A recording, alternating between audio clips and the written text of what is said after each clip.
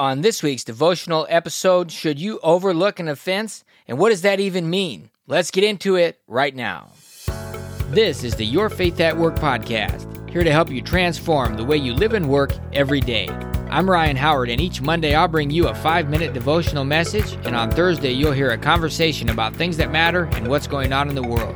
This podcast will challenge, inspire, and equip you to understand the times, stand for truth, and partner with God every day in your life and work. Visit yourfaithatwork.org to learn more and download your free gift. Well, I saw a meme the other day, and it was pretty funny. The dad's looking down at the kid, and he says, he's holding a little donut in his hand, and he says, "What's the magic word to get what you want?" And the little kid looks up at his dad and says, "I'm offended." And that certainly seems to be the way it is today. But that's not the way we roll. That's not the way we go about the things that we do. Of course, we know the right word to say is please. We need to give what he should have said to his dad. But what about you? Are you someone who is easily offended, or is it easy for you to overlook an offense? Well, in Proverbs 12:16, that's exactly what it says we should do. In fact, it says, fools show their annoyance at once, but the prudent overlook an insult. That's the NIV. There's a couple other versions here that are worth looking at as well. The NLT says, a fool is quick-tempered, but a wise person stays calm when insulted. And the ESV says, the vexation, or the anger, of a fool is known at once, but the prudent overlooks an insult. And finally, the New King James says, a fool's wrath is known at once, but a prudent man covers shame. So you can see the point here is not to show annoyance at once and to overlook an insult or an offense.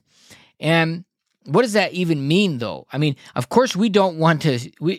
If we're showing annoyance, that means we're probably not in control of our emotions. Now, of course, we can be annoyed, but we want to have a measured, controlled response. And what does it mean to overlook an insult? Does that mean that you have to ignore it, or an offense? Does that mean you have to ignore it and just be quiet and go about your day? Well, it could, but it doesn't mean you have to ignore it. What it means is that you have a controlled response to it, and that you can forgive it.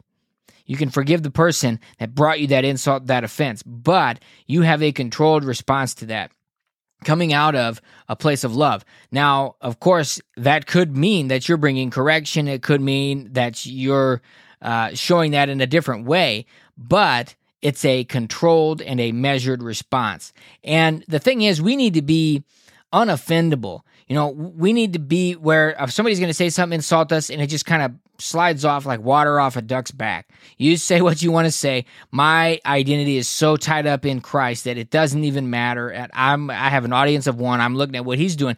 And, you know, sometimes in a situation, we may have to be reminded of that and convince ourselves of that.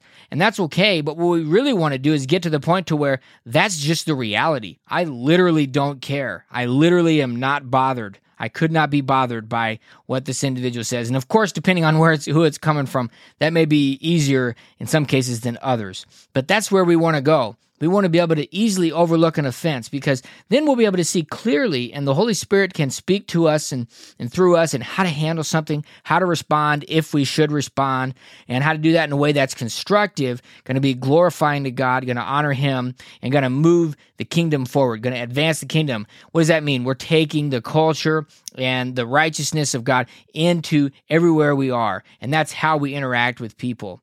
Now, of course, again, that doesn't mean we always ignore things. There are things that we got to address head on, and that's the boldness that you need as a Christ follower. So take some time to think about that this week. How did you handle it the last time you were insulted or felt offended? Did you handle it with a controlled and measured response? Make sure you're ready for next time that comes, and you can handle that offense in a godly way and overlook the insult.